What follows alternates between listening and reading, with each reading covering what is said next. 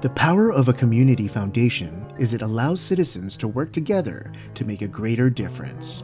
The foundation has always appreciated that each donor has their own passions and offers giving options to realize those individual interests. Almost since its beginning, the foundation has ensured donors can support their favorite charity in perpetuity. The first designated fund in support of a specific charity was started in 1925 by Mr. A.R. McNichol. Born in Canada, he came to Manitoba to enter the real estate and insurance business. He became a general manager with the Mutual Reserve Fund Life Association of New York before returning to Winnipeg to establish the firm of A.R. McNichol. A bachelor, he lived in the Fort Garry Hotel and supported many charitable activities during his lifetime. His fund was designated to support 3 organizations: Knoll Center, Victorian Order of Nurses, and Margaret Scott Nursing Mission. Mr. A.R. McNichol passed away in 1931.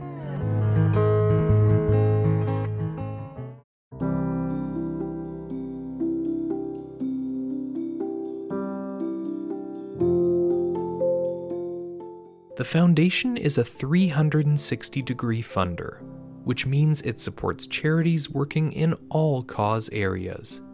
You can support your favorite charities no matter what kind of work they do. Dr. F.L. Skinner, MBE, was a famous plant breeder from Dropmore, Manitoba. He is credited with creating a number of hybrid plants and was especially successful with disease-resistant trees and fruit trees. The Skinner Memorial Library at the University of Manitoba was named in his honor. After his passing in 1967, his friends established the Skinner Memorial Library Fund in 1971. Which supports the purchase of books, magazines, and films for the University of Manitoba.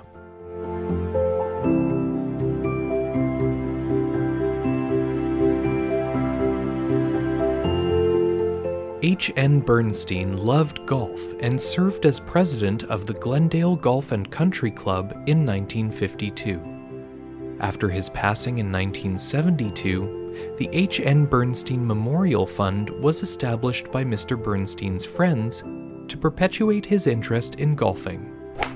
The annual income is used by the Manitoba Golf Association to assist promising young golfers to get more training.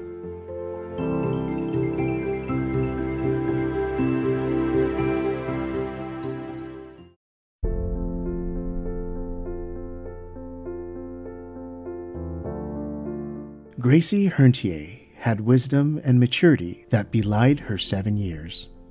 Friendly and curious, she was able to connect with everyone she met, no matter their age. Gracie was also a happy-go-lucky kid who loved music and dancing, nature, making people laugh, and playing with her 3 dogs.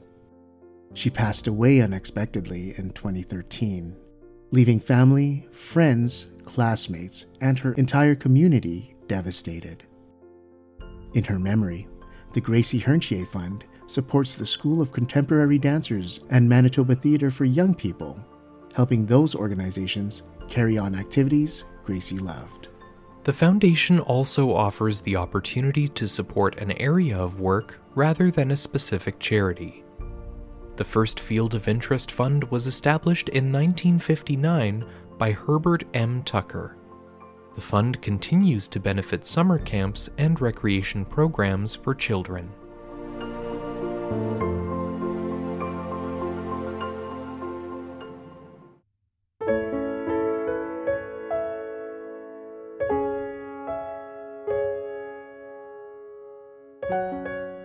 Matthew Frost also had a special love of all sports, hockey in particular.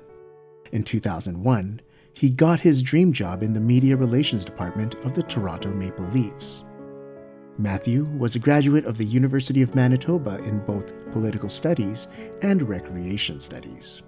He had recently been accepted into the Master of Journalism program at the University of Western Ontario and had plans to embark on a career in sports journalism when he was diagnosed with cancer.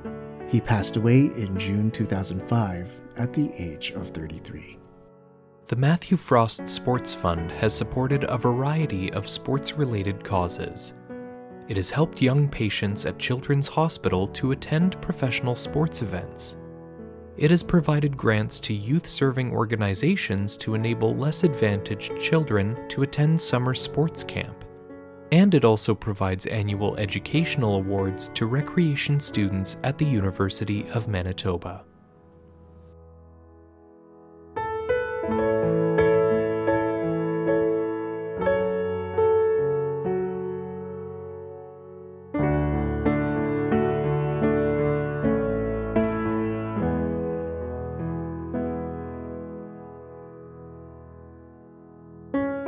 Born deaf, Nicolette Vlasy was a strong, determined young woman who wouldn't let anything get in her way of pursuing a job, a great idea, or her passions for painting and photography. Originally from Winnipeg, Nikki learned to speak and lip read as a child at a school for the deaf in St. Louis, Missouri. When the Manitoba School for the Deaf opened in Winnipeg in the mid-1960s, Nikki moved home and learned sign language. Her dual communication skills enabled her to interact with both the deaf and hearing communities in her work and social life. Following her passing in 2007, family and friends established the Nicolette Vlasy Memorial Fund at the Winnipeg Foundation. As a tribute to the challenges Nikki faced as a deaf person and in recognition of the tremendous support she received from the local deaf community, the fund supports education, recreation, and employment programs that benefit deaf children and adults.